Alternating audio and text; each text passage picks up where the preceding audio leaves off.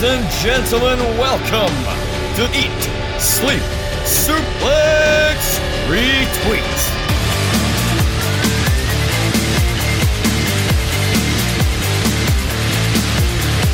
Hi everyone, welcome to Eat, Sleep, Suplex, Retweet, and I am Ross McLeod, and I have never been more buzzing to do a show than I am right now. On the 1 year anniversary when Stevie first texted me saying, do you want to be on a wrestling podcast? And I was at a ticket counter, frantically trying to get my Killers tickets, saying, Stevie, fuck off, I've not got time to do a wrestling podcast tonight. To now, it's a show 1 year in the waiting. We are talking about the great one, the People's Champ, my favourite wrestler of all time. We're talking about The Rock. But first off, before we start, if you're listening to us, make sure to hit the subscribe button, whether it's iTunes, Spotify, or any Android podcasting site. Give us 5 stars and leave a wee review if you could. You can also find us on Facebook, Twitter and Instagram at Suplex Retweet on all of them. So, should we meet the most electrifying panel in Scottish?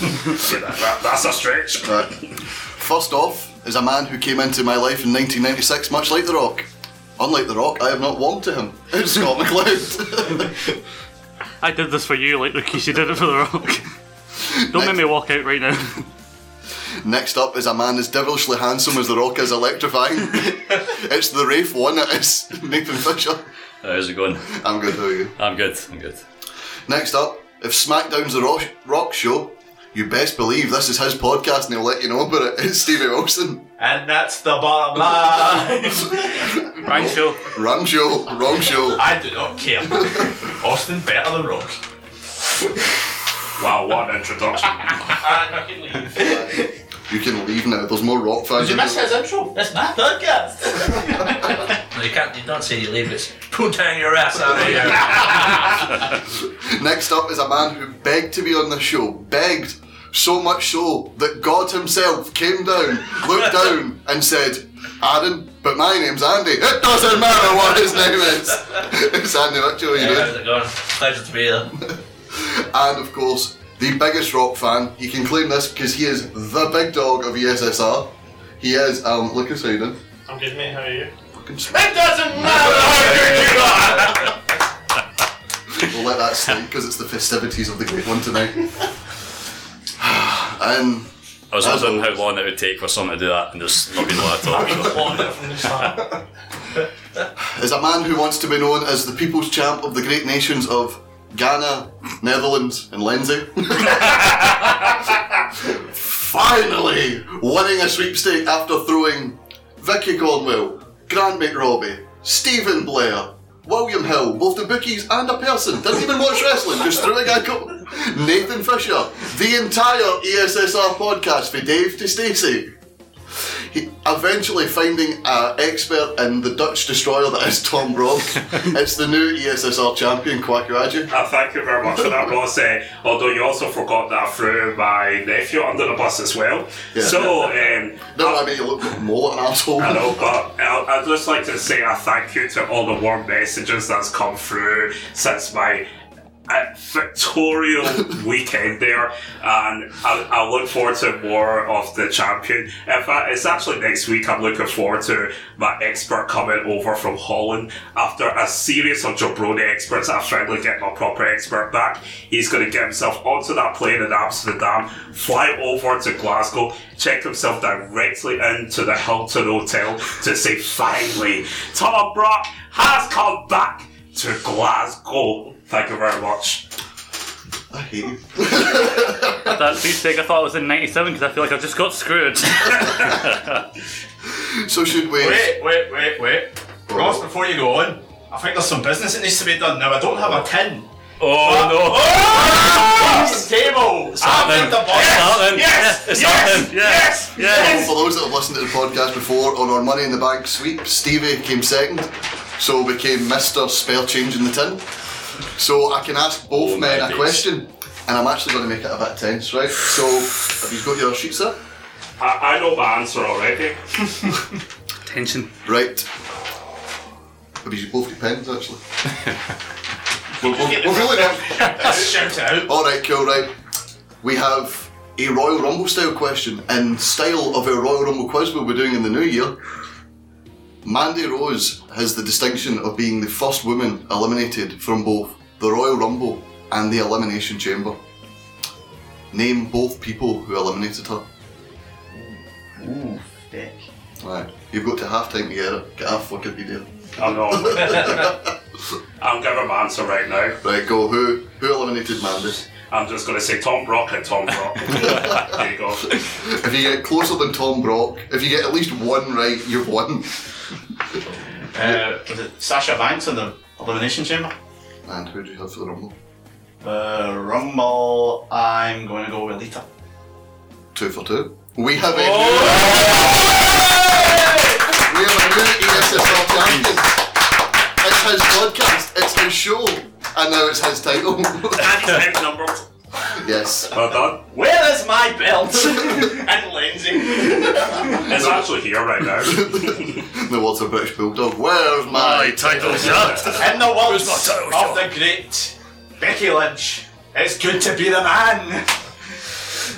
That's a bit of a stretch. Suppose you could She's more of a man than you. suppose I don't know the looks. Who was suppose that to? Stevie. Alright, yeah, fair enough. no, I suppose Anyway, sorry Ross, back Stephen can be the man here, considering he can't be it at home.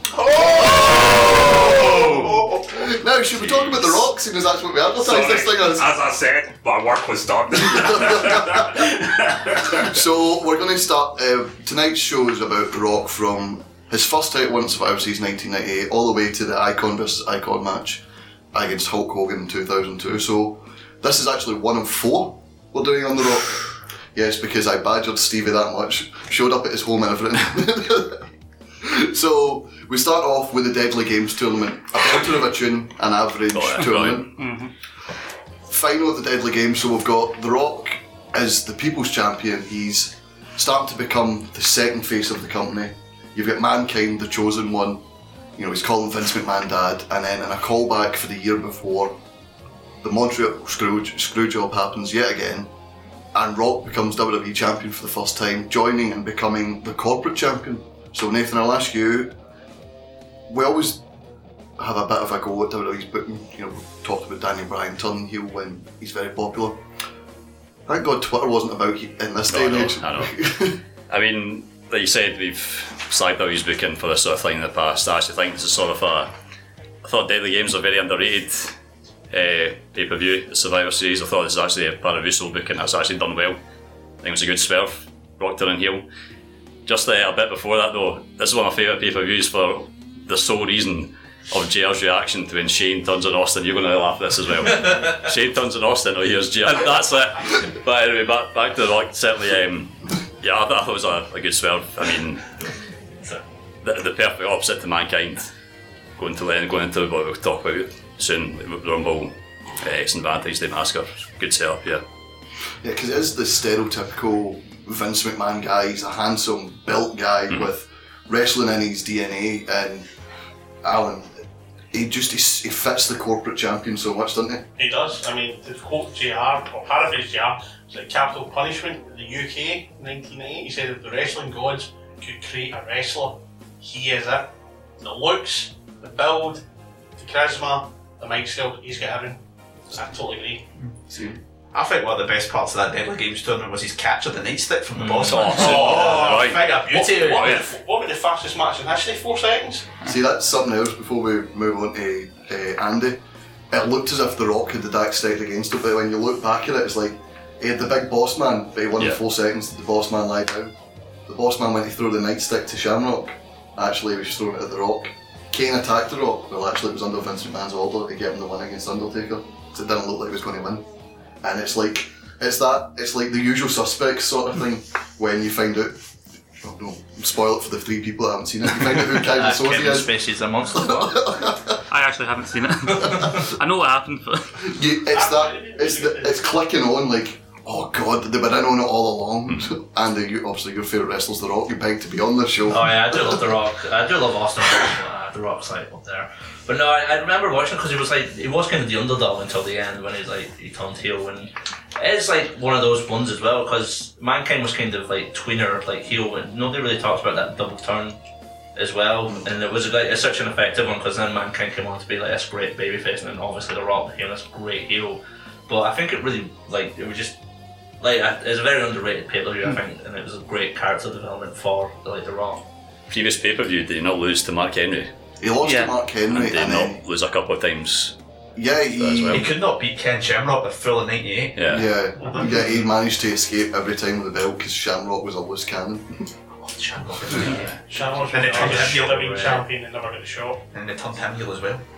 But Oh, you're on the Ken Shamrock show apparently now. the Shamrock says, no, Scott, only in WWE could a man who's 6'3" and built like a Greek god be considered the underdog, as we just talked about there. Yeah, because it's 6'6", isn't he? He's 6'5", 275. Jesus. you like your measuring tape it, Alan. I told you, The only you're one the biggest fan here. The only one I can remember is original Big Show. 500 pounds.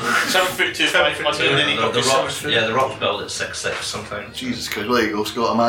A man built like Terry Crews for Brooklyn Nine-Nine is the underdog. Alright, now they've got the measuring tape put away. Jesus. Yeah, it's weird that going into it, it seemed like The Rock was the underdog and McMahon's chosen guy was Mankind. And it's weird looking back at it, thinking the guy who wears a leather mask that looks like a serial killer would wear it, and his best pal is a sock, is somehow the corporate choice for champion. Like, it's easy, cynical saying it, like looking back at it, it's clear that they fit the opposite roles, and that's what they would have in their feud, and that's why their feud was so great. And you talked about the parallels between Bryan turning heel with The Rock, also parallels with The Rock's promo, as I'm sure we'll get to the following night, the bringing back the Rocky sucks thing, how he never forgot that. Reminds me of a tweet Charlotte Flair, you do it after everyone cheered her for being up Ronda Rousey, just put, boo the woo, screw you. Yeah, it's always good to call back to the treatment of it because, you know, they're out there every night, they hear the chants every night. You've got to think people don't forget this, especially when it's 6,000 people in a house show and 20,000 people at WrestleMania telling you die. Yeah, no, the one thing I don't like about I don't like about the moment though is Rock's there, he has a promo with the McMahons and the fans are angry. Probably a couple people actually throw cuts at the ring, not as much as when the NWO formed, but there's a weird thing. Austin comes back out after being kind of chased out by the boss man and screwed over by Shane, and then Austin just stunners Rock. Like, could they not just have him like stunner Shane or one of the Stooges and save that? Yeah, Not let him get his hands on him until Mania. Sort of revisionist history with Austin at times. You can't forget he was very. People complain about John Cena has to stand tall at the end of every show. Yeah.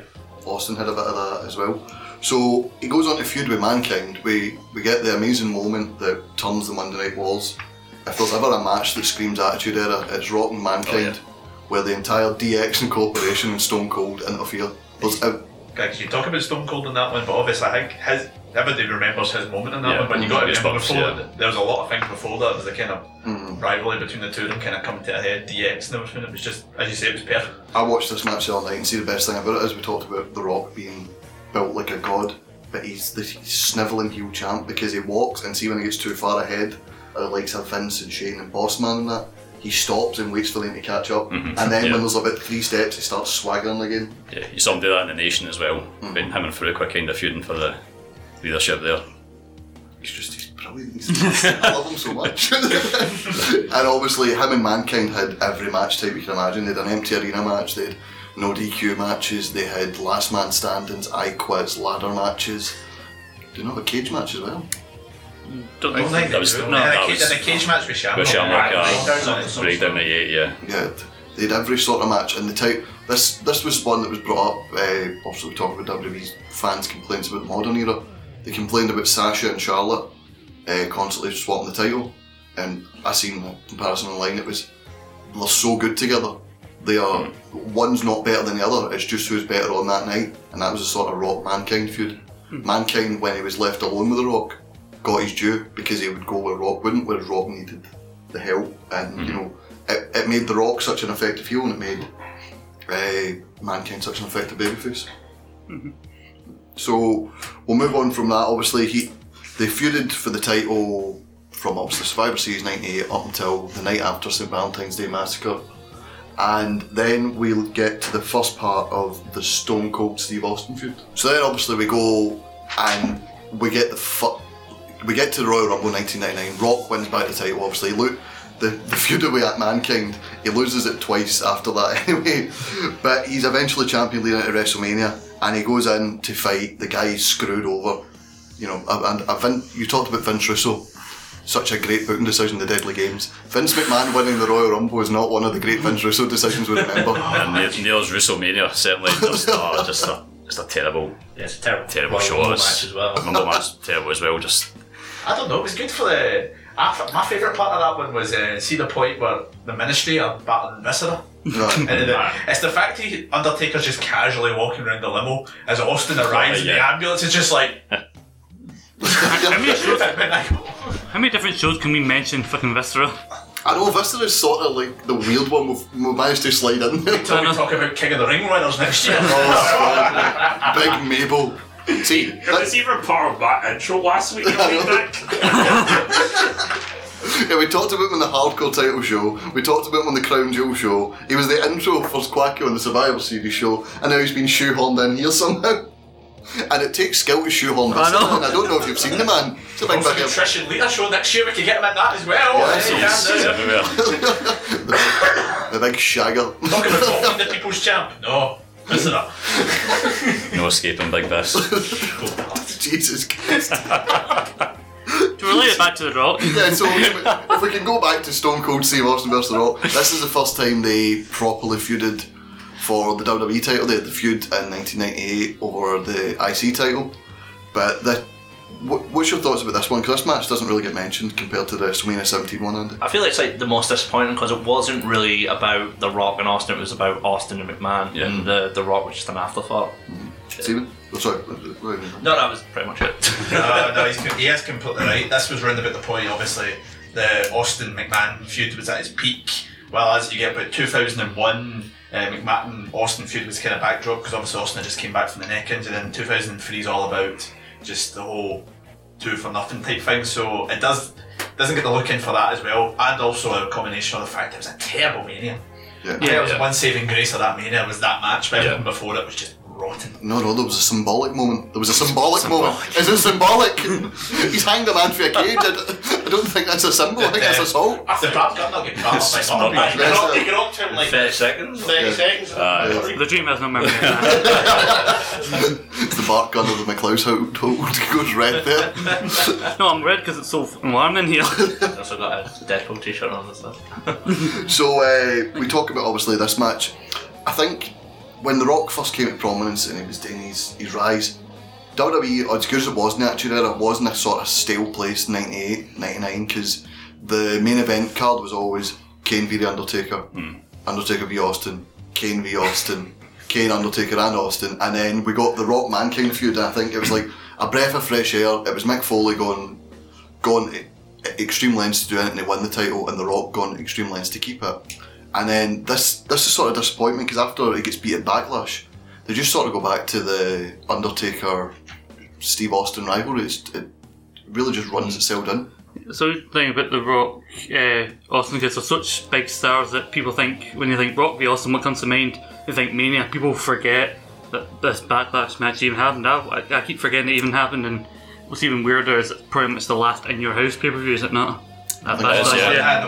Was the one after it not? That was No. over the No, edge. it was the last one in your house, Backlash. Yeah. Yeah, and also, I think what we're going back to the reason Austin Rock May 15 isn't remembered, I think also gets lost in such a crap Mania, but the Rock Mankind rivalry was so good, and it went up right to like the Raw after St. Valentine's Day Massacre, and then what do people really remember the build to Rock Austin? The one standout moment is the beer truck moment, which happened the Raw before Mania, and other than that, there was really no build at all, really, was there? Yeah. Are you on about Backlash? No, I'm talking about Mania. yeah. Aye, the Backlash feud's really only memorable for the simple fact Rock stole the Smoking Skull title. On the monster yeah. truck over the limo. Oh, as well. aye, that's the Rock's brand new car. And looking back now, you're like, was that considered a good car in the 90s? Because it looks like a shite. Well, you see how The Rock dressed half the time in the 90s. It was That was considered just a blazer. fashionable. Oh, come on, it looked amazing. He's the only guy can get away with that, let's be honest. I know, you'd love him to bring back that style. There's a promo actually on a random 2000 episode of SmackDown, and Triple H actually slates him for what he's wearing. He goes, "Well, Rock, that's a very nice pajama top you're wearing there." Is that one he wore all the time? Oh, that's totally. It's like the sleazy, like oil baron air. It was also his kind of casual gear that he would wear in the hardcore matches. It's like, what the heck is that? Do you know why he wore like a t-shirt during the Mankind feud? Yeah, like it was like Tesco 2-stripe trackies though. It was like, like smash out. He Come on. had to get like male breast reduction, so that's Yeah, why he was wearing this baggy top. That's because he's mentioned in his autobiography he did use steroids. Yeah, that's I didn't know that. Do you not know this? Yeah, Didn't notice that. it's something. It was something about the DNA within. steroids. No, steroids was a major factor in it, but also apparently Samoan men are actually naturally bigger boned. Like, unless you're Samoan and you tell me you're big boned, I'm going to tell you you're fat. But that added with the steroids leaded to Rock actually growing the most electrifying set of tits in sports entertainment today. And he had to have breast reduction, and that's when he basically said, "I'm off the steroids." Although when you look at him now, you're like, Jesus Christ. Big boy, isn't it? God, I know that's not the fault. Think about it. Are you trying at the same gym as Jinder? He doesn't need that wellness policy anymore, does he? Exactly. It's his private gym. So obviously we talked before about flip-flop heel face turns like Kane, Big Show, Mark Henry. The Rock sort of had a flip-flop sort of style heel turn. He was heel and face and heel again, and then after Backlash, Shane McMahon has a go at him for failing to win the big one and he's face again for some reason. Well, he used to take pointer from Shane McMahon, the best in the world, remember? Oh, yeah, Even back then. it's- Carried X-Pac to a good match at WrestleMania 50. The best match of the show, wasn't it? That was good. But yeah, I think it's he's got that charisma about him that you can't really keep him heel for that long. As good as he is at it, eventually his natural charisma is going to get people behind him. He's going to have to turn again. Fair enough. No, but before we move on, obviously, for this subject, we talked about the Mankind feud and how good the Mankind feud when it was a breath of fresh air. It kind of gets lost to history for the simple fact it was so important in the Monday Night Wars and changing the ratings.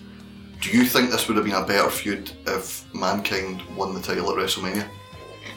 Would this be better remembered this WrestleMania? I think there's certainly an argument for it to be a triple threat match. I think, because I've not seen this man in a while. Would Mankind not come in as a referee at one point? He was the he went Wasn't for meant to be a He triple beat threat. Big Show to become the red. That's it, aye. I mean, It was meant to be a triple threat, I believe, at one point. I think it was Shawn Michaels that turned around and said, "Oh no, you need that Commissioner single." Shawn Michaels. Commissioner Michaels, yeah. With those wee short shorts. Oh, he came out suited about it. He always wore the short shorts. Oh, when he aye. left. Right, we'll talk about that at Judgment Day 2000, these short shorts. I know we didn't. Jesus Christ. Could see what Shawn Michaels had for breakfast that day. Could you imagine wearing them now that you're bald? It's talking about a lot about male fashion sense in this podcast, hasn't it? I seen a photo the other day and it was WWE SPFL and it was a photo of a bald Triple H and a bald Shawn Michaels and it's like, remember Chris Bond and Kenny Miller? This is them now, feel old yet? So it has the face turn, and Scott, something me and you spoke about, he's got matches and feuds in 1999. It's not exactly a banner year for The Rock. The promos are still great, you know, he's still over as hell, but feuds with Billy Gunn, Bulldog, Val Venus and Al Snow. We spoke about before how Austin turned down chances to feud with Jeff Jarrett. Billy Gunn refused to be pinned by Triple H at SummerSlam. Yeah. This is something we spoke about, The Rock's attitude towards things. Yeah, it's The Rock was going to be that guy. He's up for anything, and I think that's what kind of made him kind of endearing to people backstage, that he would do anything they asked him to do, kind of like John Cena. He's been a couple man through and through. Every time they say, "Can you do this thing for us?" Like, aye, alright. And also, I think The Rock's such a, like I said, so charismatic that he can pull stuff off, even being at the lowest point, feuding with Billy Gunn. I mean, talk about creative having nothing for you. Great. Couldn't agree with you more. There's a reason we're not doing a Billy Gunn podcast, Ross. You hear about a contrast in Rock and Austin in that sense. Austin was always paranoid about his spot on the card because he'd the experience in WCW being screwed over by top guys there. So I think Rock hadn't really experienced it, obviously, so he's always more open to working with like lower card talent.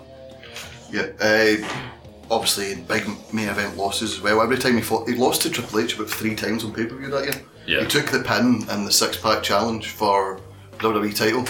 No, it was a strap match as well. With strap match as Yeah. well. Obviously lost to him at Rebellion. He lost. He lost to Taker at King of the Ring. He lost to Taker at King of the right, Ring, yeah. who then got beat by Austin the next night, and that started the Austin Undertaker feud again. Big Show pinned him a good few times. Like, Is this a man we're talking about as one of the greatest of all time? I know. Well, you're like that. I know, it just shows how good he is. That He had a year like and he's still up there. Yeah, but they acknowledge that as being that. I know, I mean, imagine like you said Twitter back then. Like, my god, can you believe they're burying somebody as charismatic as The Rock? Like, no, he can still make it work. Like, Yeah. So he got through an angle with Bulldog where he rock bombed him on a pile of dog shit and still people cheered him. Yeah. Was it into the dog poop? The dog poop? The dog poop? And he did one of the greatest people's elbow ever. Oh, the slip. Superb. Yeah, like all these lower card feuds still have memorable moments. that was a The thing is, bit. though, it was like he was kind of there to put Billy Gunn over, but just with his promo Yeah. ability, just buried him by just sheer charisma. Have you ever seen the Sami Zayn interview with Chris Jericho? He talks about The Rock. He goes, "The Rock's so good and his words mean so much and so venomous. It's like, if anyone else said this, it'd be a throwaway joke. The Rock says, and it's like, yeah, maybe we shouldn't push this guy along." But look at the Fully Loaded promo. It's like Triple H is getting built as this next big heel, and The Rock does a promo where he just like slates him. You see Triple H's face, and you can tell that he's like pissed off. He's like, Triple H's promo Fully Loaded, that kind of shows how pissed off he was. He was raging. There's actually, I think it was Pat Patterson that said to The Rock, he said in an interview before, Triple H obviously was good with the Click, and then he was in good with Vince, and you know his DX all supported each other backstage. They all made sure they all got over, and he was like, well, Triple H keeps going off script, and Pat Patterson just said to him, he goes, it's easier to ask for forgiveness than it is to ask for permission. No, the thing as well about that though, you kind of say, you're talking about that promo he did on him and was kind of buried a guy, but what I actually ended up leading to was Triple H's off-script promo where he had introduced the game for the first time, and he talked about that he was the game, so there's something The Rock's impact in history there as well. We'll see it at the break, the Royal Rumble, the Hell in a Cell Armageddon. He still takes the piss out of that. The Triple H is the game. So Quacker, we've not really came to you yet. What are your thoughts on The Rock? Because I've never really spoke to you about The Rock. Obviously at this time. Well, everyone's pretty much said what it was. Like, for me, it was just more the promos. I love that aspect of him. That's the kind of thing I love in wrestling. I love the comedy, I love the kind of aspect, as I say, week in, week out. And nobody did that better than The Rock, in my opinion, at that time. Stone Cold Steve Austin was still up there for me. I just love the whole beer thing and the hell yes and all that kind of stuff, but Rock was for me. See, this is where my love for Rock comes in, and my preference to him over Austin. Because see, when you look back on Austin's feuds, the Undertaker one drags, the Kane one never really gets going. The Vince McMahon feud is gold, it's the best feud ever, but you can only take that so far. And every other feud he sort of had, unless it was for the title, you didn't really care, whereas Rock made everything work. And you obviously spoke about comedy there. The most comedic segment of all time, when The Rock and Sock became a team. This Is Your Life, which originally started as a birthday celebration until Rock very politely informed mankind that his birthday was May 2nd. See, at the time, great segment, but now you just wish it never happened because you got all the ones that are really rotten now. Aye, They milked it just because of that yeah. win. It's just, and even then, it was. it went over time, didn't it? Yeah, exactly. So Yeah, it's set such a bad precedent. Vince went through them. Apparently backstage, he chewed them out in front of everyone. And then the next week, I think it was Mick Foley that got to arena after Rock, and Rock came up to him and went, Vince wants to see us in his office, and he was like, guys, how are ya? Like hugging them, best of friends. It got an absolutely amazing rating because it's The Rock and Mankind. You know, they could have played checkers in the ring for 20 minutes, and people would have went like, shh, we're continuing that Rock Mankind feud again. Shh. Just goes to show how good they were as a team and how fondly remembered they are. That when you look back on it, they really only teamed together on pay-per-view, I think only once. Because like while they were in that thing, Mankind kept going off and doing stuff else, and the one Rock was still in WWF title matches. Like, and still they won the title a couple of times, but it was mostly on TV. When you think about it, they're not they didn't have a proper tag team run. They had a couple of appearances, but that's how good they were together that you don't really remember it. Yeah, they're very Attitude Era title runs. Yeah. Oh, yeah. One on Raw, lost on SmackDown, which is something round about the late 99. This shows The Rock's popularity. We got the first ever show, SmackDown. First ever SmackDown show, I should say. We can put that down as a botch, that's one. One that's botch. true, actually. So, obviously, The Rock's catchphrase get made into a show. Just shows it's still going to this day. Like, there's people tuning in just think SmackDown's a normal thing.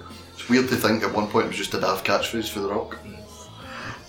Yeah, totally agree. And I was saying to a couple of guys before we came on before we started recording, how many of the Rock scenes are now in everyday language? Think about it. Just bring it. How many times we all did a hand signal? You know, and you know, doesn't matter what you think and all that. Everything is.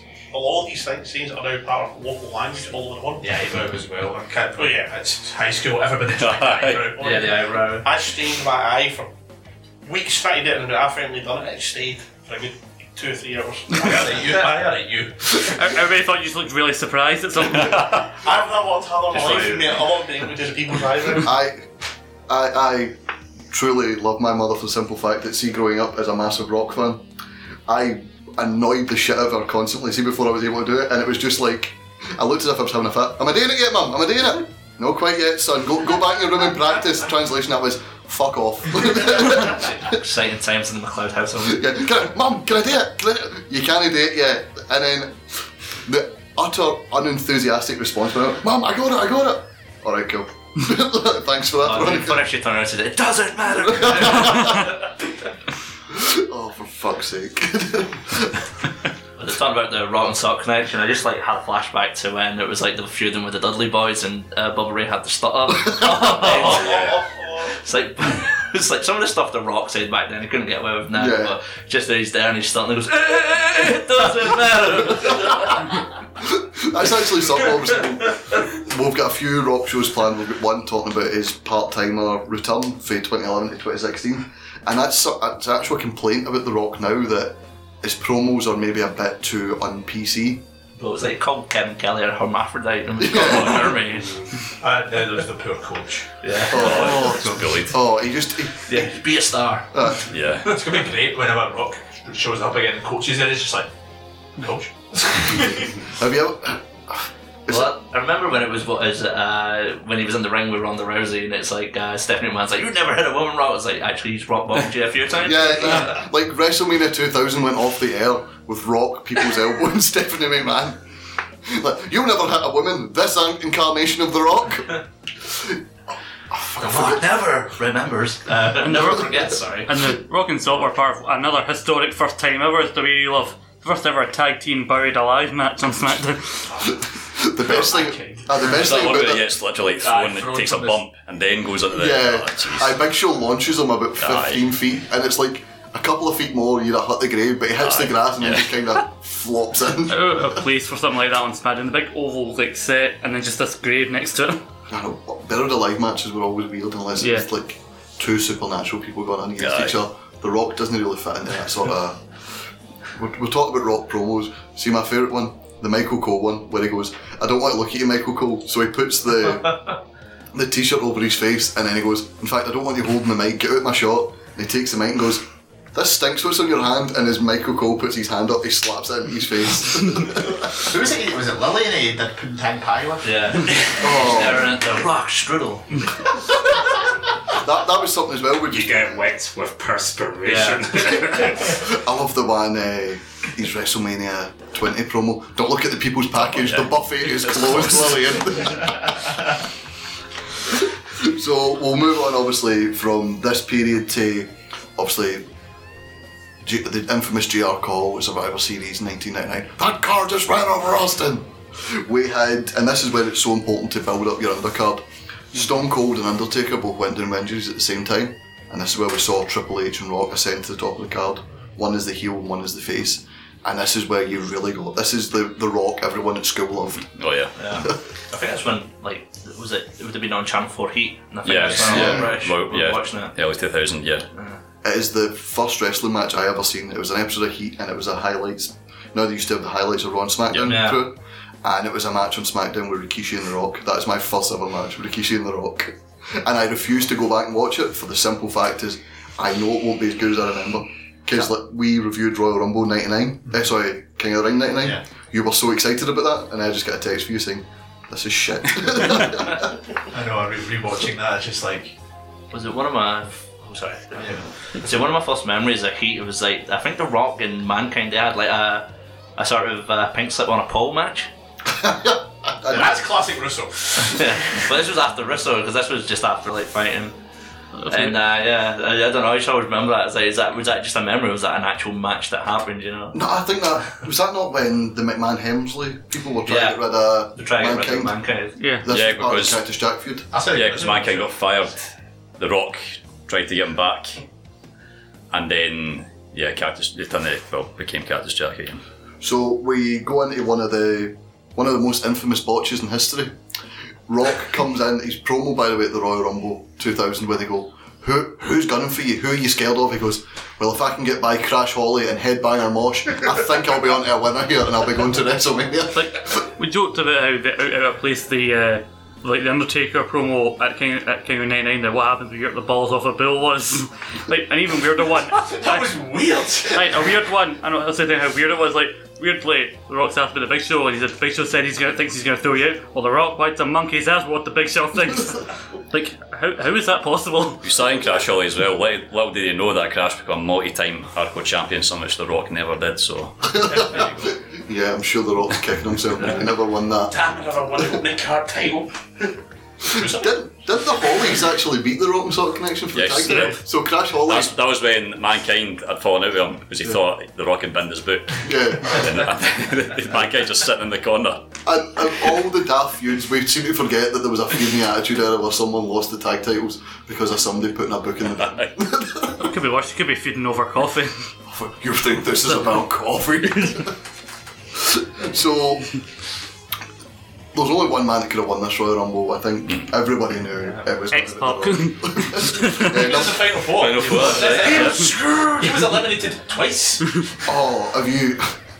It's when The Rock eliminates him. Somebody's put Rick's face from Rick and Morty on The Rock and put Morty on X-Pac, and it's when he throws him over. It's just, jeez.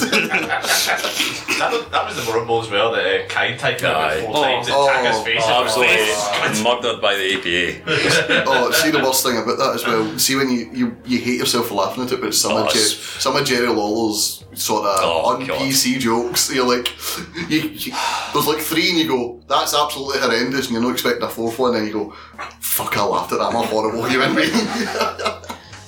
So he's the only guy that can win it. Big Show picks him up. They walk over to the ropes and Rock with the weight of Big Show on him and the momentum. His feet hit the floor first, but he bounces back in. The referees don't call it, they just go, oh, by the way, The Rock wins, it was in the script. And this leads to the Big Show feud. It leads to possibly the most clusterfuck-filled WrestleMania main event ever. Because there's not enough Vince McMahon on the product, so we'll get his family in.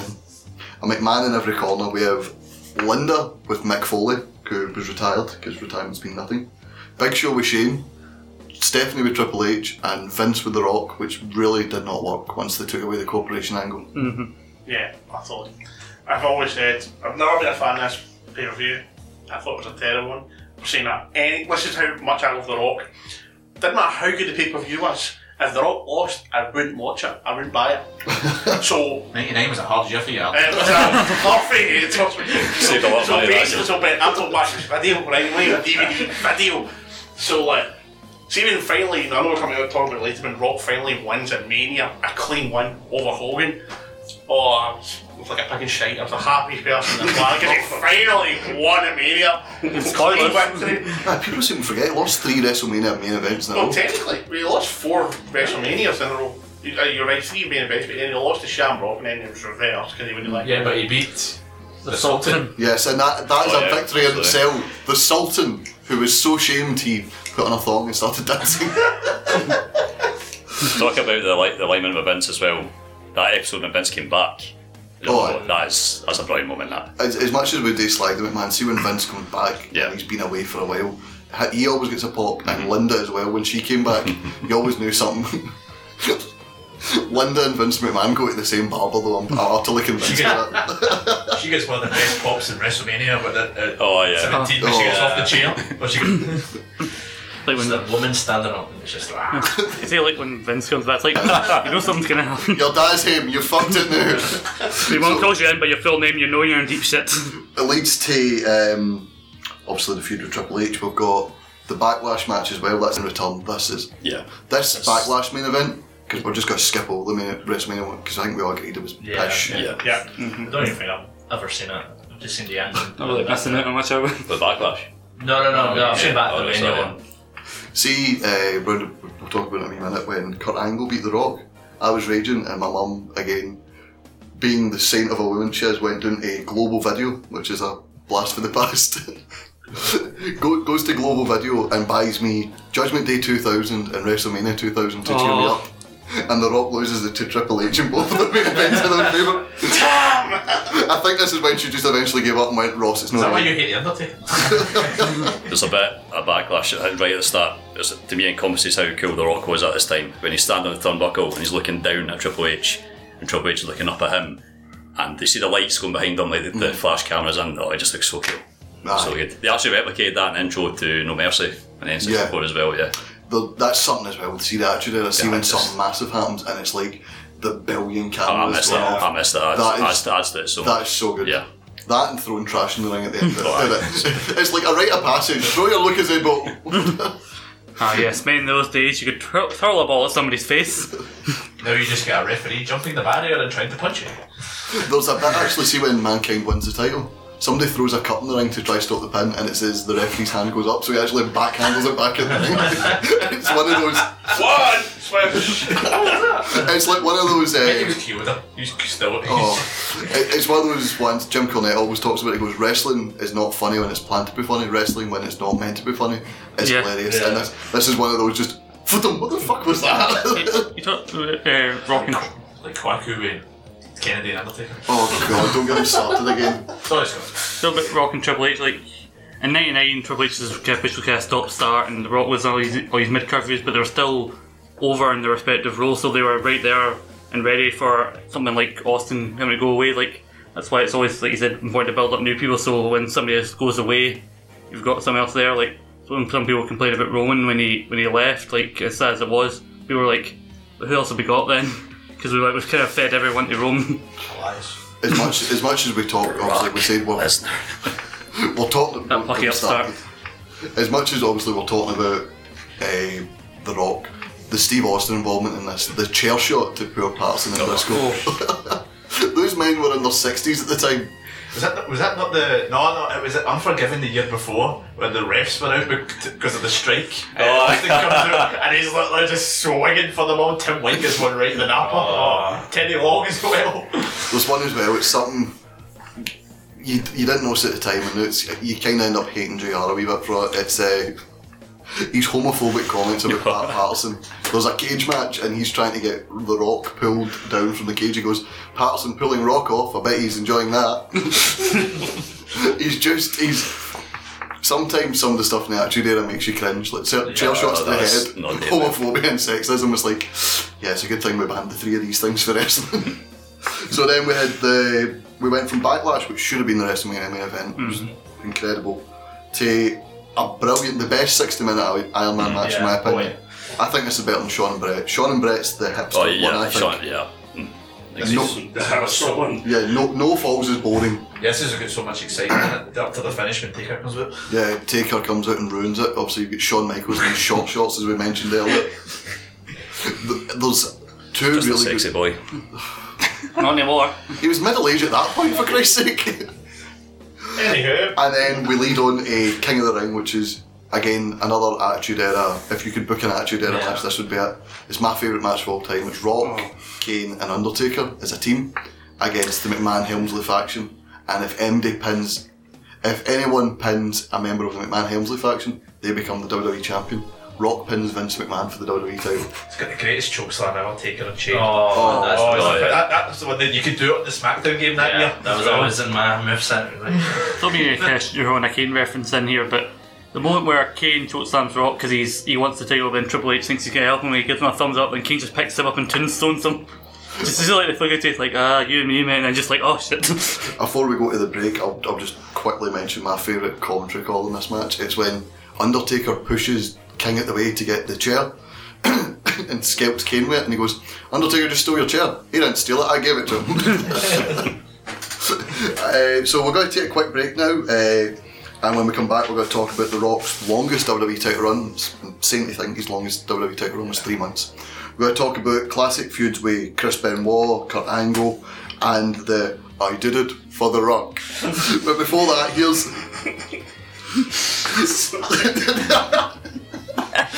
And when we try to put Quaku back together, as I've just broke him, here's The Rock running down the other 5 men in the Hell in a Cell match at Armageddon 2000, along with the ugly hermaphrodite Kevin Kelly, as he calls him. We'll see you in a minute. This is Dickie Divers, and you're listening to Eat, Sleep, Suplex, Retweet. Rock, we are less than a week away from one of the biggest challenges of your career, competing for the WWE title in a match you've never competed in before. A Hell in a Cell match where you and 5 other men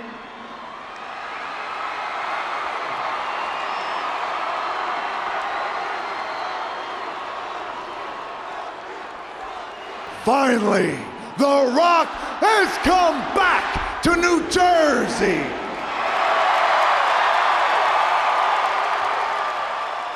Just as sure as for the very first time Kevin Kelly, The Rock, stood right in this arena and called you an ugly hermaphrodite, is as sure as this Sunday night at Armageddon, The Rock will be in Hell in a Cell. This is going to be the most brutal match The Rock has ever been in. The dangerousest match The Rock has ever been in. The Hell in a Cell. And it doesn't matter, Kevin Kelly, what you call it. Whether it's called a Hell in a Cell, a Rage in a Cage, Penis in Uranus, the only thing that matters is that The Rock is going in this Sunday night to do exactly what he does best, lay it to smack it down and get back The Rock's WWE title.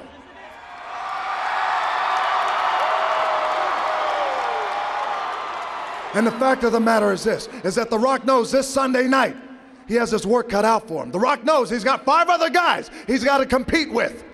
And even if The Rock has got to beat Kurt Angle, which means I'm gonna drink a big glass of milk, eat some chocolate chip cookies, and then maybe I'll take 3 Viagra. Or maybe The Rock is gonna face Rikishi, beat Rikishi. I did it for The Rock. I did it for the people. I did it. Shut your mouth, you thong-wearing fatty. Or maybe even The Rock has got to beat The Undertaker, the American badass, beat him so bad that one more time he'll raise up. Rest in peace. Or maybe The Rock has got to beat Triple H himself, which means he's got to beat the Game in the middle of the ring. And he has a $2 for a wife.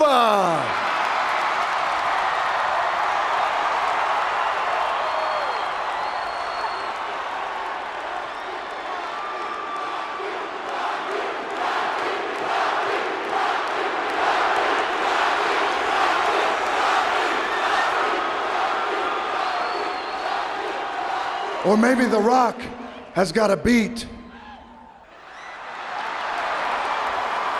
Stone Cold Steve Austin, which means I gotta get in my pickup truck, drink some Steve Weisers, listen to some Backstreet Boys. And that's the bottom line, cause the great one said so. And one more thing, this Sunday night at Armageddon, The Rock is gonna do all he can to win the WWE title. If you smell what The Rock is cooking. Ladies and gentlemen, you are listening to Eat, Sleep, Suplex, Retweet with the most handsome man in Scottish entertainment, the Sam Barber Experience. Relax. If you smell what The Rock is cooking.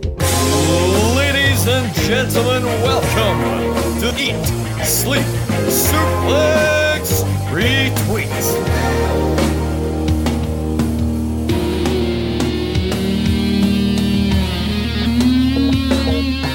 And welcome back to Eat, Sleep, Suplex, Retweet. Thanks very much to Dickie Divers there for that soundbite. You can listen to his interview now on our Anchor, Spotify and iTunes account. Please leave a wee rating. We are at Suplex Retweet on all of them. That's also our social media handles, so if you want to tweet us, Facebook is, Instagram is, just have a wee chat. We're here. Speak to us. We're not agony uncles and aunts. We are here for anyone that needs us. You just want to chat about wrestling, that's fine. What's your favourite restaurant? Tell me what you had for dinner. But anyway, moving back on to what we're actually talking about. We are here talking about the most electrifying man in all of entertainment. We are talking about The Rock from 1998 to 2002. I am joined by Scott McLeod, Nathan Fisher, Andy Mitchell, Stevie Wilson, Alan McLucas and Kwaku Aji. Don't say fucking hi back, you shower of bastards. You never addressed me properly. I'm not saying hi back, for fuck's sake. We are here with the new Eat Sleep Suplex Retweet champion, Stephen Wilson. And you all thought that him getting a bit would have made a better fit? Fair enough. I'd like to thank my associate David Campbell. Thank you. At least he earned it. Oh. Sorry, before we go in. It's getting dark in here with all the shade that's been thrown. Moving swiftly on. So, motherfucker, how many minutes have you won? Hang on, I make my own decisions. I don't ask somebody else. Yes, I made my decision. I picked a good expert. Carry on, Ross. Right, I'm just trying to finish a wee Haribo here. I thought you would be arguing longer there, but anyway. So, The Rock wins the WWE title at King of the Ring 2000, and this begins his July to October run with the title. This is when I first properly started watching wrestling. This is why I love this title and why I love The Rock as well, because he was the guy, he was the champion, and that was the belt he held. And his first feud, his first proper feud I can remember for the WWE title was against Chris Benoit. And this is the sort of matches, unfortunately we can't show them on the network freely, obviously because of the circumstances, but this is when Rock sort of started having matches with people that were technically sound. You know, this is when the likes of Chris Benoit, Eddie Guerrero, the likes were coming over, Chris Jericho were coming over from WCW, and this feud as well, Shane McMahon's new guy, it's like sort of reminiscent when Sean Devary hated The Undertaker and hired everyone to take him out. This was Shane McMahon's new guy, and it was Chris Benoit. Fully loaded 2010. Do you get any memories of this? Yeah, I remember when it was like The Rock bombed Benoit in a car, and I was like, pretty brutal, I just remember that. It's a weird. He had that weird reign with that belt. He said being his longest reign, where he had that feud with Benoit, which, like you said, technically sound and good looking back at it. But for some people who were probably watching it at the time, when people watching at the time, probably Benoit didn't probably scream to them main eventer because he was always perceived as the technical, the smaller guy. Then he goes into a triple threat match where he's not even the focus. Stephanie, Triple H, and Angle are, and then he's in a clusterfuck four-way, which I've not heard that phrase in ages. Clusterfuck. Carry on, sorry. It's Kwaku's bamboozled by the I know words. Sorry. You sound like my mum whenever I use a slightly bigger word, like, oh, look at you, your university language. What? What's that? Because I said because. Right, he's in a four-way, which kind of they emulate the same finish in that match that they do with Benoit, where Benoit wins the title by various means, like. We're kind of going in order here, Scott. You've kind of jumped ahead. Well, excuse me, I'll keep my mouth shut then. Right, Nathan, your thoughts on the Benoit feud? Fully loaded start again. Fully loaded 2000 was a bit of a bittersweet one for me because it was on Channel 4. I remember I asked parents to record it and the recording failed, so I didn't actually get a chance to see this one. I've actually not seen this match before, fully loaded one, so I'm going to have to pass on this one, I'm afraid. This is you refuse to watch it since just because it reminds you of that heartache. See, this is where the children of today don't realise how lucky they are. If the recording fails, VCRs. You can go into catch up or you can stream it online. No, you had one chance. One chance. Like William Wallace. Your backup was you prayed a pal taped it. Aye. And you could borrow it. My dear grandfather always recorded pay-per-views no matter what, because I think he knew, like, when I was coming in after school, and I think he knew he's not going to come down here if we've no tape the wrestling. So it'd be like, we're going to see your nana and papa, walk in, there's your tape, thank you, I'm way upstairs to watch this. A 5-hour visit with my gran and granda, and I'm sitting watching wrestling for 4.5 of it. So, Stephen, your thoughts on the Benoit feud?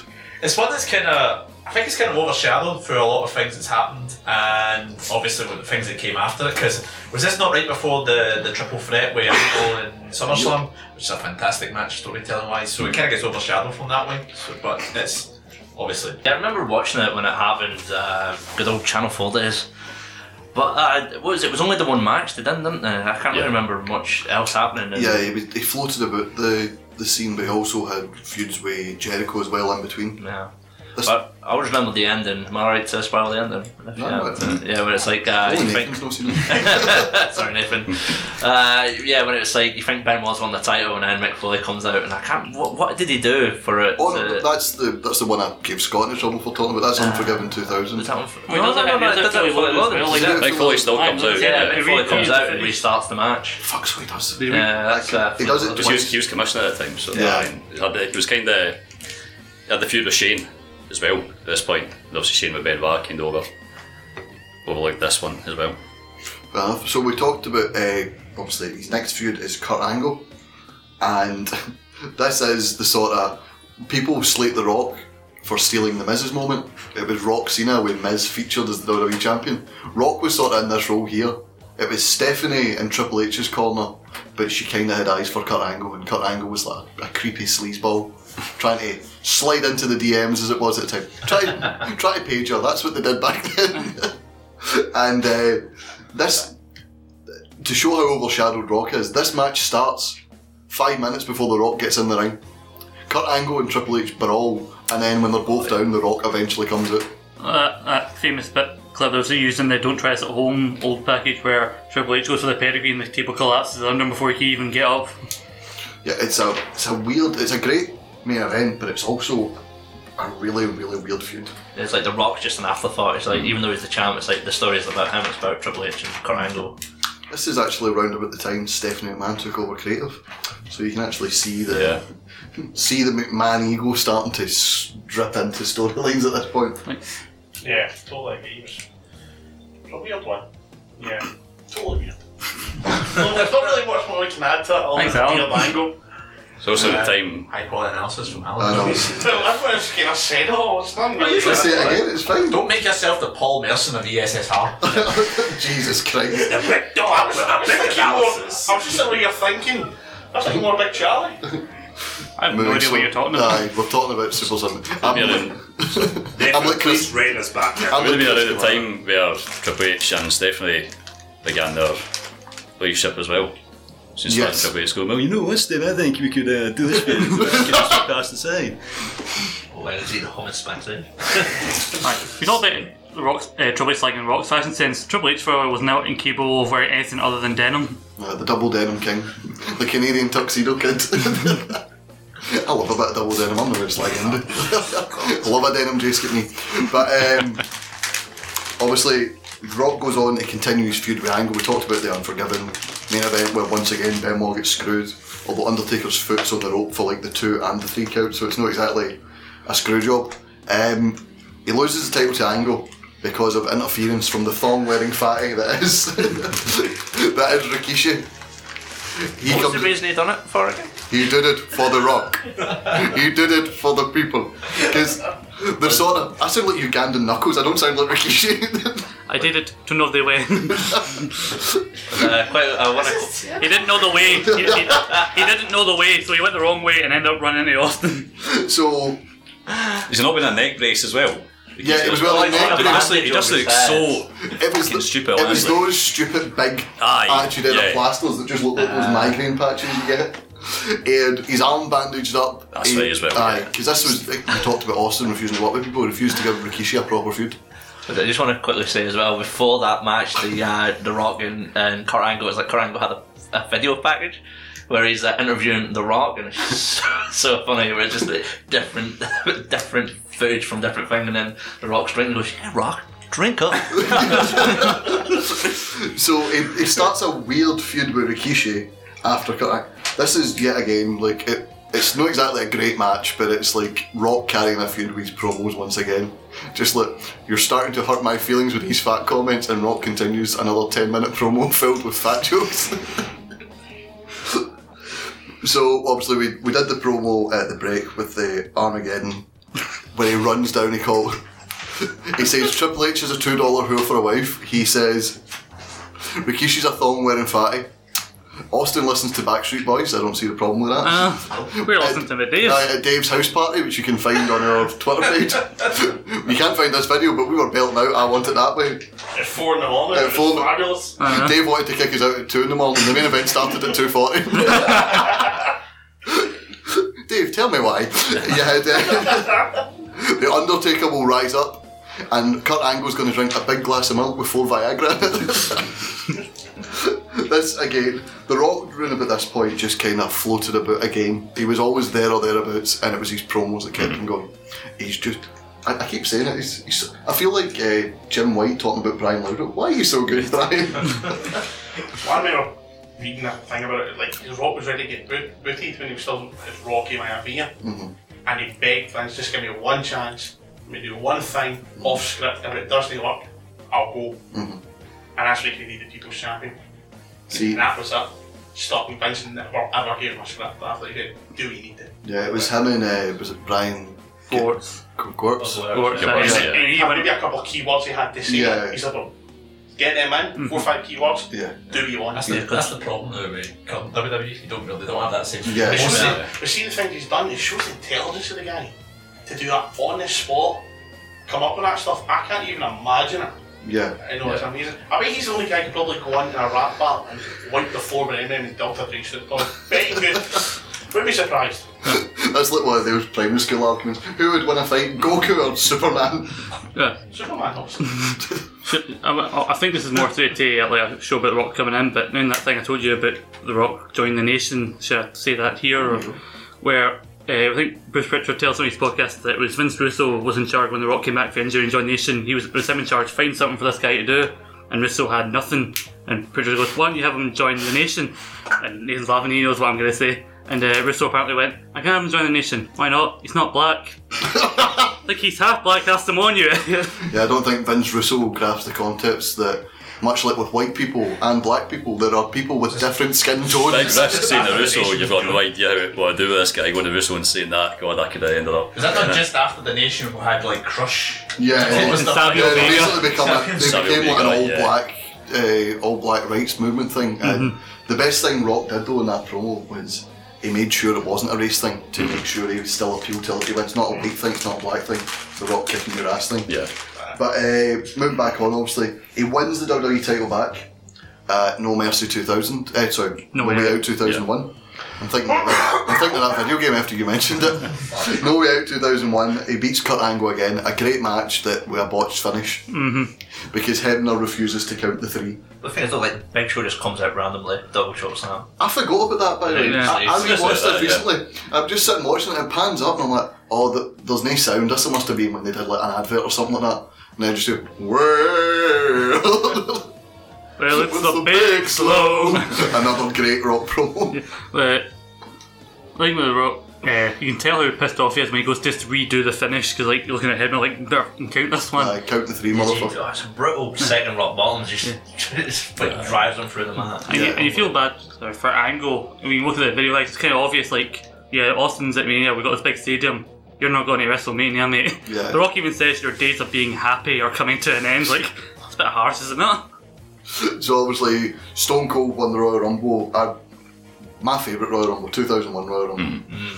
You've got Kane's dominance, too much to the light of Scott. You've got the hardcore Battle Royal that breaks it in between it. You've got the likes of Undertaker, a random Haku return, Billy Gunn in the Final 4, getting his due. I mean, you're forgetting one thing. What? Drew Carey. Who in a backstage segment earlier night says, yeah, I haven't really watched wrestling the last couple of years. Like, then why are you on it then? Right, to promote his pay-per-view. Yeah, promote All-Star Comedy pay-per-view. I remember, I think it was Drew reviewing it, like, for a guy who's promoting improv comedy, he's surprisingly unfunny, isn't he? Yeah, he's not exactly able to think on his feet.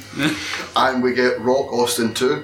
This is the match. Everyone talks about how good this pay-per-view is. When Nathan was saying about the cameras, this is the moment I always remember. It's just when they're coming down that massive ramp and you just see all the flashes of the cameras. Yeah, it's still probably the greatest video package I think. Check out my melody. It's so good. I still watch that. It's still great. Yeah, see when you watch it back and you realise, because it's the bit they kind of telegraph it. Austin goes like that. I need to beat you, Rock, with all due respect. and Alan, you see it when you watch it back. It's like, oh god, it was planned the whole time. Yeah, I know. I don't like this match because he lost, right? I don't care what anyone said, I know how good it was. But yeah, I totally get what you mean. And plus, did you also ever notice when Rock was doing promos, you could tell when he was going to win the match? Before he, because he always said, Rock guarantees, he never said it, he never won, look back. He never won a pay-per-view match unless he said it. See, there's one guarantees used, but it's not by him, it's by Vince McMahon. Aye. He does it at WrestleMania 2000. Aye, unless he said it, that's how you knew it, and that's when I get to the point where, no buying that pay-per-view, so win it. Mind blown. But you can tell Austin's a lot more aggressive in that match, and I heard a funny story. I'll carry on. Funny story, I think it came from Austin. Apparently Austin's brother was very much kind of a mark. He believes it was still real, and he was apparently sat next to The Rock's mum in ringside, and he was talking trash to her so much so that Austin had to apologise to The Rock's mum after the match. The Rock's mum, who even when she's with Nia Jax is still classed as Rock's mum. Yeah. I know, she was a promoter in her own right. Her husband's a Hall of Famer, her father's a Hall of Famer. She must be in a Hall of Fame soon. She must be. She can go in She with deserves it. She's everywhere in the product. Aye, she is. I wind Scott up to no end because every time we watch a pay-per-view together, it's Scott, The Rock's mum's in the crowd, Rossi's no showing up. No, but Scott, imagine he did. Imagine he showed up in this match. Ross, this is a women's 5-on-5 match. The Rock's not going to show up. I know that. You see the tweet recently somebody put up going, when you see this picture and you finally realise that Nia Jax and Tamina aren't the same person. Oh, aye. There's an article. It's actually don't get started on Tamina. Oh, there's an article on Kayfabe News, and it's like, confused fan delighted to find out Nia Jax and Tamina aren't the same person. I tell you what, I don't really watch the product, but sometimes I'm like, I didn't realise there were two different people. Yeah, there's a big difference. Nia Jax has made one mistake recently. You know. Fuck's sake, have you seen Tamina recently? She looks like Jimmy Snuka now, fuck's sake. They made a real mistake when she came out. When she came out for Raw for the Survivor Series team, Michael Cole said, and I don't think he thought this through, or whoever gave them the line didn't think this through, you talk about killer instinct. For fuck's sake. So, moving swiftly back on the subject. It's a family trait, that. And bring us back home. It's not the match of the night because TLC has that honour for WrestleMania 17, but it's a pretty damn good match to close out possibly the best pay-per-view ever. It's pretty brutal, and it's like there's just blood and everything, and it's just the end of the match is the biggest thing, but you understand why they done it. But it was just great, like the promo beforehand and the entrances and the match itself. Austin bringing out the $1 million slipper hook. Yes. Oh yeah, $1 million dream. Do you know what is well? It's when they just the match. The following is your main event, and it's now no disqualification, and you just hear JR and Paul Heyman go, "When the hell did this get announced?" And that's when you know, oh fuck, something's going down. Yeah. Big match for you. Obviously, they show both guys before it as well, and apart from Rock's mum, a very anti-Rock crowd. Yeah. Well, they're always in Texas, wasn't it? So. Yeah. Somebody always. I'd take the turn Austin heel. Yeah. In Texas. I've seen this comparison before. Oh, The Rock was always the other guy, right? You've put The Rock in an unwinnable situation. You put him in Texas against Steve Austin, and then try to turn Austin heel. And then in Hulk Hogan's return match in Canada, which is a massive Hogan stronghold, you've put him against Hogan. I don't see the argument. The Rock's the other guy. Put him in any other crowd. It's 50-50. That's what I was going to say. If it would have been in Miami, it would have been like the exact same, but for The Rock, everyone would just 28 essentially. That's why they had that match there. It's just an idiotic comparison. The Rock was the other guy.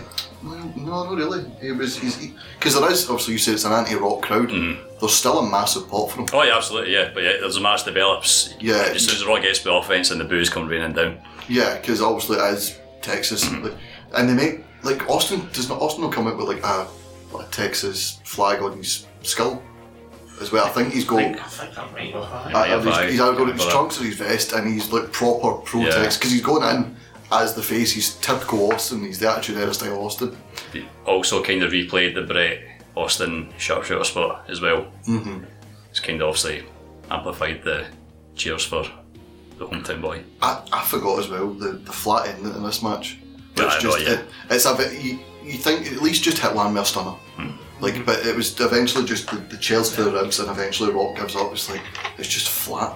The thing is though, it's like he started that at the Royal Rumble. That's how he won with a chair. Yeah. And it's kind of like it was kind of telegraphed beforehand that he was. So it's kind of the story within mind, is it? But And in typical Triple H fashion, in a dominant Stone Cold Steve Austin run, only one person beats him, and it's Triple H, and he pins him fucking twice in a 2 out of 3 falls match.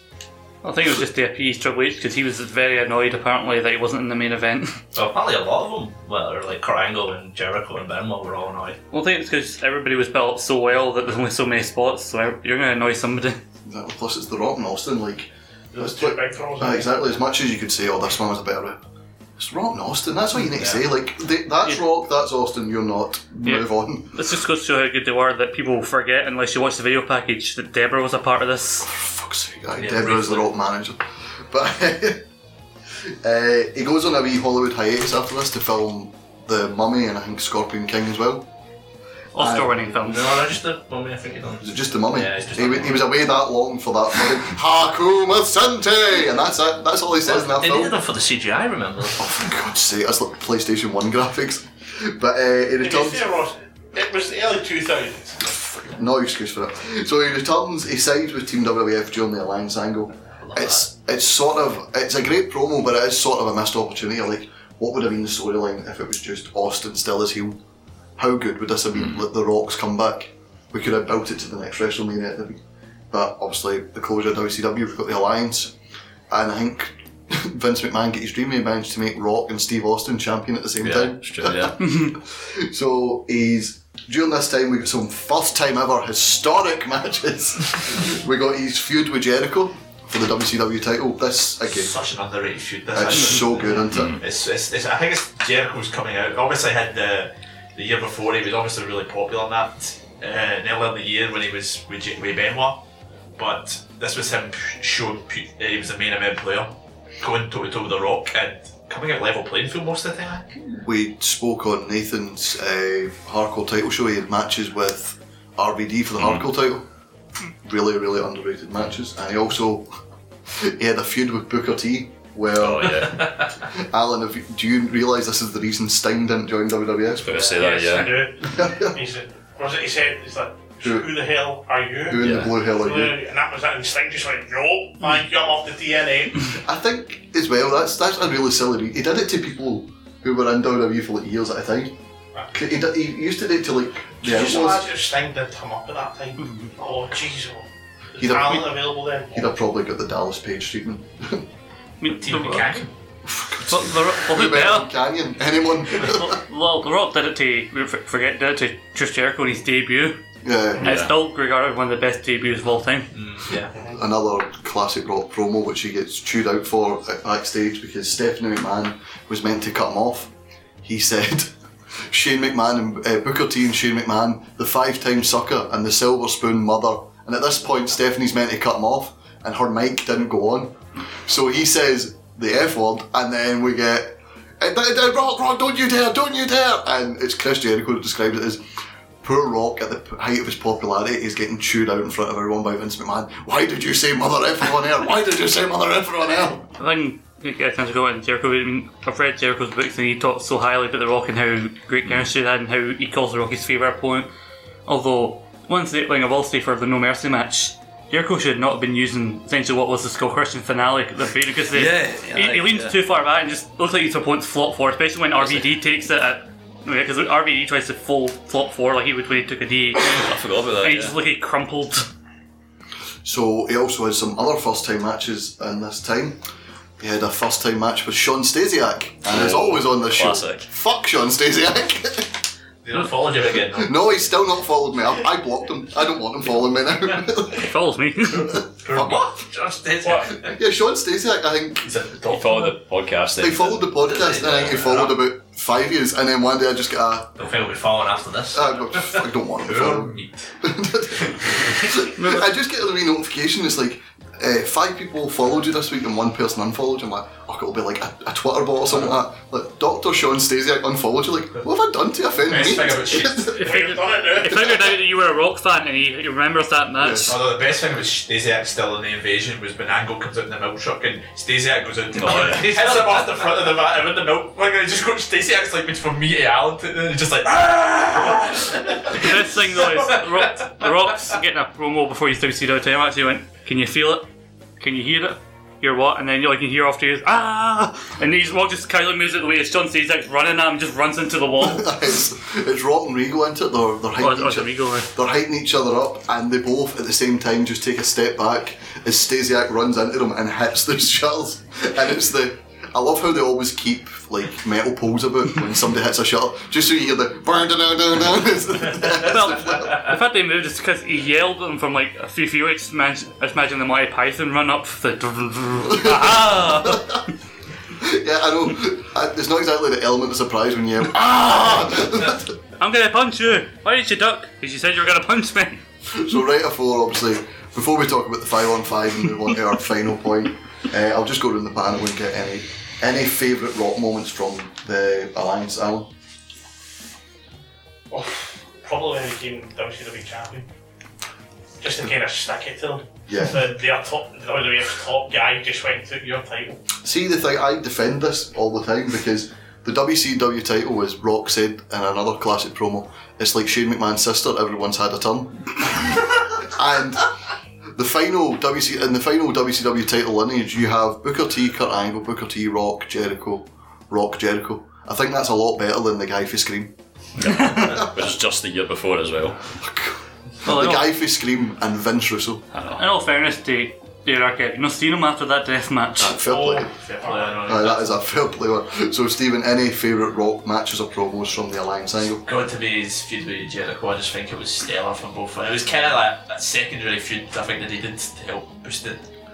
See, to me, it's sort of like the Christian Orton feud, where it was just under CM Punk Cena. But it was better. And it was better in ring wise. Like, you know, Austin was the top draw, and Punk had their feuds above the other two. But you look back, like these feuds were so good.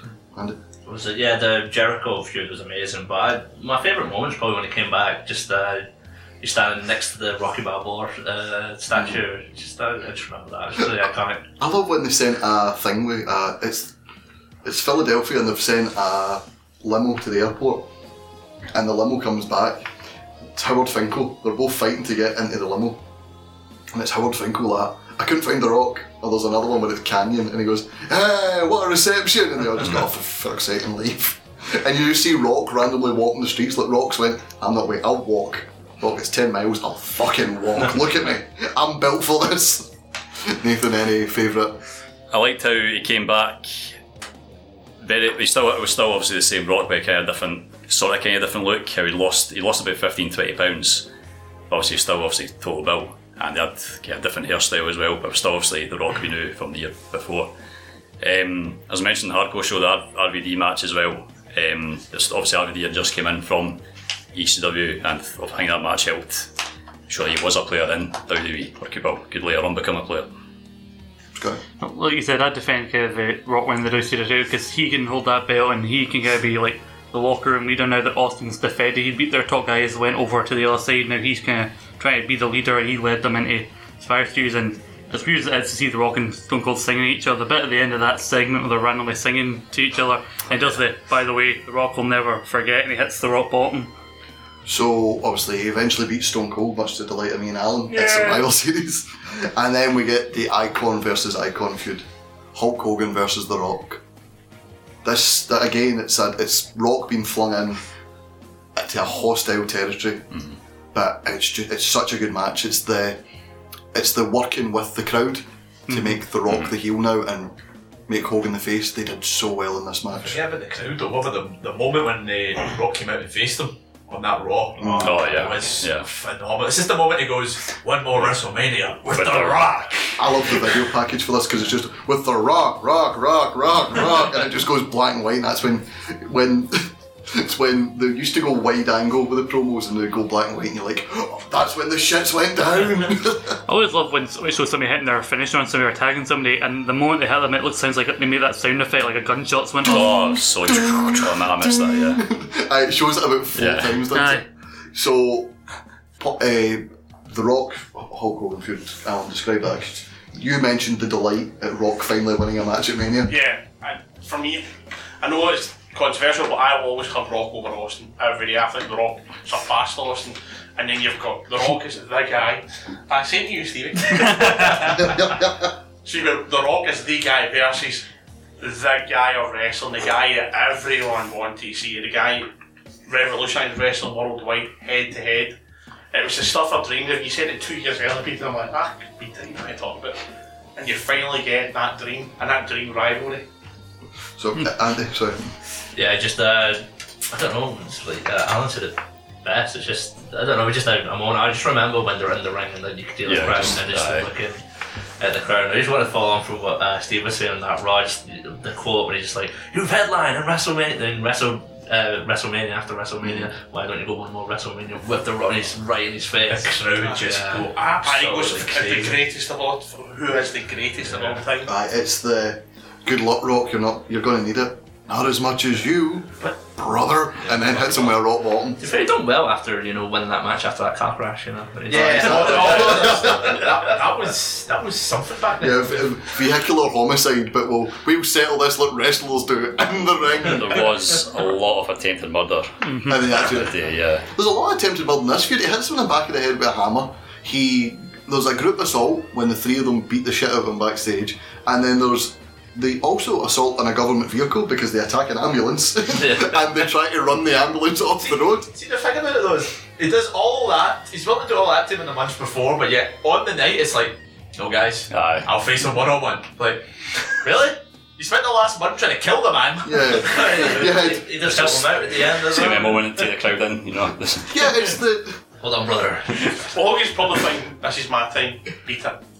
Yeah, it's the bit where he goes to shake the Rock's hand and Rock should have done what any sane human being did, was like, no, there's been 3 attempts in my life in the past month. Lay him the fuck out. You can go fuck yourself, you old bastard.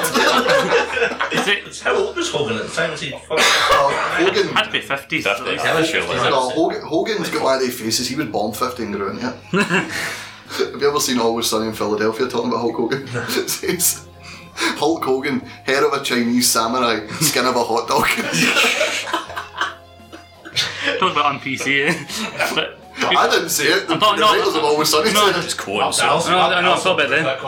Thank you. I'm talking about them, but you talk about in the promo he said about headline and all the rest of it. This didn't headline, but I'm betting a lot of people who were there hoped it did. Yeah, sound knackered they were. This is another one. It was Chris Jericho actually fought for his match to go on before, and it was Triple H and Vince that were like, no, the WWE title match has to go on last. Something that apparently isn't a rule anymore.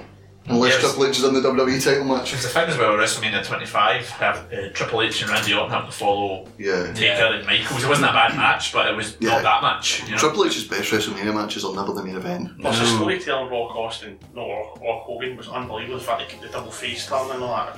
It's incredible. Because the first time in my life, I actually started booing the Rock. I'm like, what am I doing here? Why am I booing the guy I want to win? And you're like, but it's just the way it's done. It was expertly done. It's actually Cody Rhodes himself that says, ask anyone their favourite wrestling match. If it's not Rock Hogan, they don't get wrestling. And they get such heat for like all the purists, like, it's not that great a match. He goes, it doesn't have to be. He went, we're still talking about it. He went, it's basic storytelling at its best. But, we're still talking about it years later. It's still one of the greatest matches of all time. Sorry, as I dramatically take a selfie in the studio. Yes. We were having a 5-second pause there, ladies and gentlemen. Sorry for the delay. That is a good idea for a show. I want to do just a Christian show. That man doesn't get his due. Yes. He needs to be Hall of Famer. Yes. He needs to be Hall of Famer. If you don't open that show saying "Welcome to the Peep Show," you failed as a Christian fan. What's that show he did that Dave said? I know. Alright, peeps. Oh, no! Sorry, well, I wasn't listening. I was Yeah, Captain Charisma now. Dave opened the show going, alright, peeps, let's do this. That does not work for him. It's just as bad. Keep on rolling. That was the first one he came back for after he Okay. You know what time it is. Yeah, don't do that. I've talked about this before, not on this show, but I've talked about it with other people before. About the whole "it should have been Austin," whole "that's a dream match that never happened." I think this is better than what Austin or Hogan would have ever been, because at this stage, especially, Austin was not at his best. His neck injuries, all these other injuries were catching up to him, and Hogan is by no means a young man. Not that he was that good when he was a young man either. But The Rock was in his prime, and not that Hogan never needs to be carried, but this match is better than the fact that Hogan, who's getting a bit older, is going against someone in their prime, whereas Austin, who's got Hogan, who's had a number of injuries. I don't think the crowd would have been still in it, but I don't think it would have been as good. Yeah, because like Rock and Hogan are the two most charismatic wrestlers, arguably ever. And as great as Austin is, he's not charismatic. Yeah. Anyway. And one stunner, and Hogan's knees are fucked. Yeah, so it just shows how Hogan's such a good mind games guy. Where both him and Austin refuse to lose to each other, and as soon as Rock Hogan announced, he goes, "I'll lose to the Rock." just a big, fuck you. I'm surprised he didn't do the Ultimate Warrior pin he did at WrestleMania 6, but he kicks out just after 3. You're surprised when he went out there and everyone was cheering. You can surprised he didn't let he just call another one in the ring like, "Yeah, I'm going over." Like, "Oh, you're fucking nut." Like, I remember at World War III, he was mega eliminated by Big Show in '95, and mid-match, it changed the finish to him getting pulled under the bottom rope and never actually being eliminated. I look strong, brother. So how was the match end again? Was it was People's Elbow, wasn't People's it? Elbow. Aye, it's the second People's Elbow, because there's the amazing moment where he kicks out the People's Elbow the first time, and that's when he does the Hulk up for the first time at WrestleMania in about 10 years or something like that. 9 years, first WrestleMania match in 9 years. And it's an amazing match. So the feud ends with obviously Rock helping Hogan fight off the NWO, and then the promo the next night where why he's still wearing NWO colours, and he does the rip of the shirt, and that was really it for Rock as a full-time wrestler at this point. And that's when he started his second Hollywood hiatus, and much to the chagrin of me and Alan, he started coming around less and less. Like a dad who says he'd come back, he says he's going to come back, but he never comes back. Do you know what film it was he went to go and do though? Yeah, it was Scorpion King.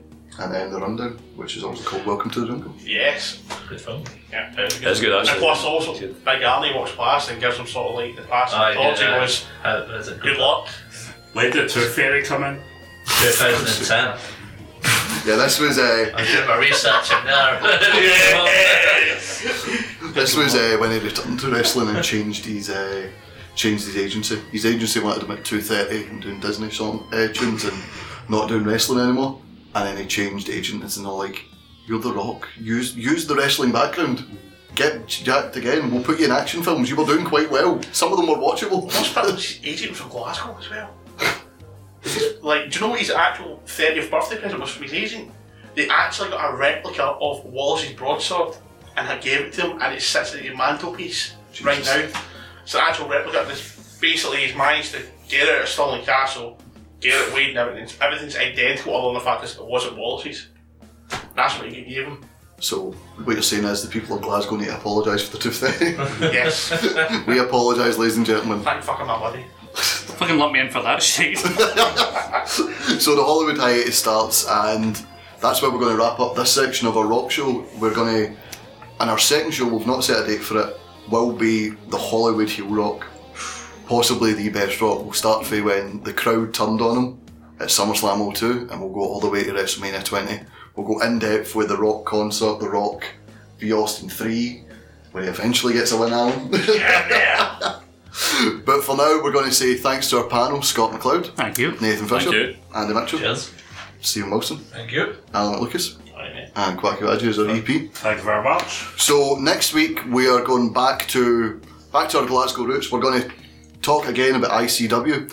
We're going to have a Fear and Loathing show, and after the quiz, I don't think Stevie should be hosting it, but you know, we'll give him a second chance. Me and Stacey are in negotiations. But now I have the belt back. I feel I have confidence to again host this. Hashtag Stacey for Fear and Loathing preview. Get it trending. People will tweet that. What have you done? I know, it's why I did it. So, Fear and Loathing Week, we're going to have our preview show as well as some exclusive interviews with Lionheart. We've already got one up there, but we do have a second one coming, and is it up now? No, it's going to be out next week. Yeah, keep an eye on that one. So check our any Android podcasting sites, Anchor, iTunes and Spotify periodically at Suplex Retweet. No, just subscribe, then you'll get the alerts. Oh, you'll get the alert? Alright, fine, fair enough. Subscribe. Sorry, I'm Quack. going to change the alerts such that it's just going to be Quacko shouting at you. Interview, watch it! Check it! It's not going to be us talking about an ICW show, and the midway through you're going to hear Quacker going, just go! Yeah, so that's our... It's actually allowed. What? Can I do that? No! Fucking hell. I mean, if you want... People are going to unsubscribe for that. You guys are boring. Just use the social media analysis to find out where the majority of our listeners live. Just walk about that area going, Jack it! Yeah, we'll be talking all the big matches. Jackie Pole, Lionheart, Aaron Echo, Kenny Williams, which has just been announced. The six-team TLC match. We'll have the tag title match with my good friend Rudo in the corner of... We're in a full show without that. No, we're not fucking letting it pass. I'm not letting it die. Also, we mentioned our Lionheart interview, and check our back catalogue. We have a plethora of ICW interviews from DCT and Stevie Boy's first interviews as the World Champions. We have Mark Dallasdale, Lionheart, we have Kieran Kelly, we have Sam Barber, we have Kings of Catch, where they even made a move after Quacko. Yeah, by next week we will probably have 100 episodes in that back catalogue. There you go. Nice. So browse to your heart's content. Anything special for that 100th episode? I can't guarantee when the 100th episode will be. So yeah, that's what it is. Make sure you subscribe to our socials and our podcast at Suplex Retweet and all of them. And all it remains to say now is thanks for listening to our show about the jabroni beating, pie eating, trailblazing, eyebrow raising, sit and get comfy, stay in your seat. We've talked about The Rock on Eat, Sleep, Suplex Retweet. What The Rock is cooking!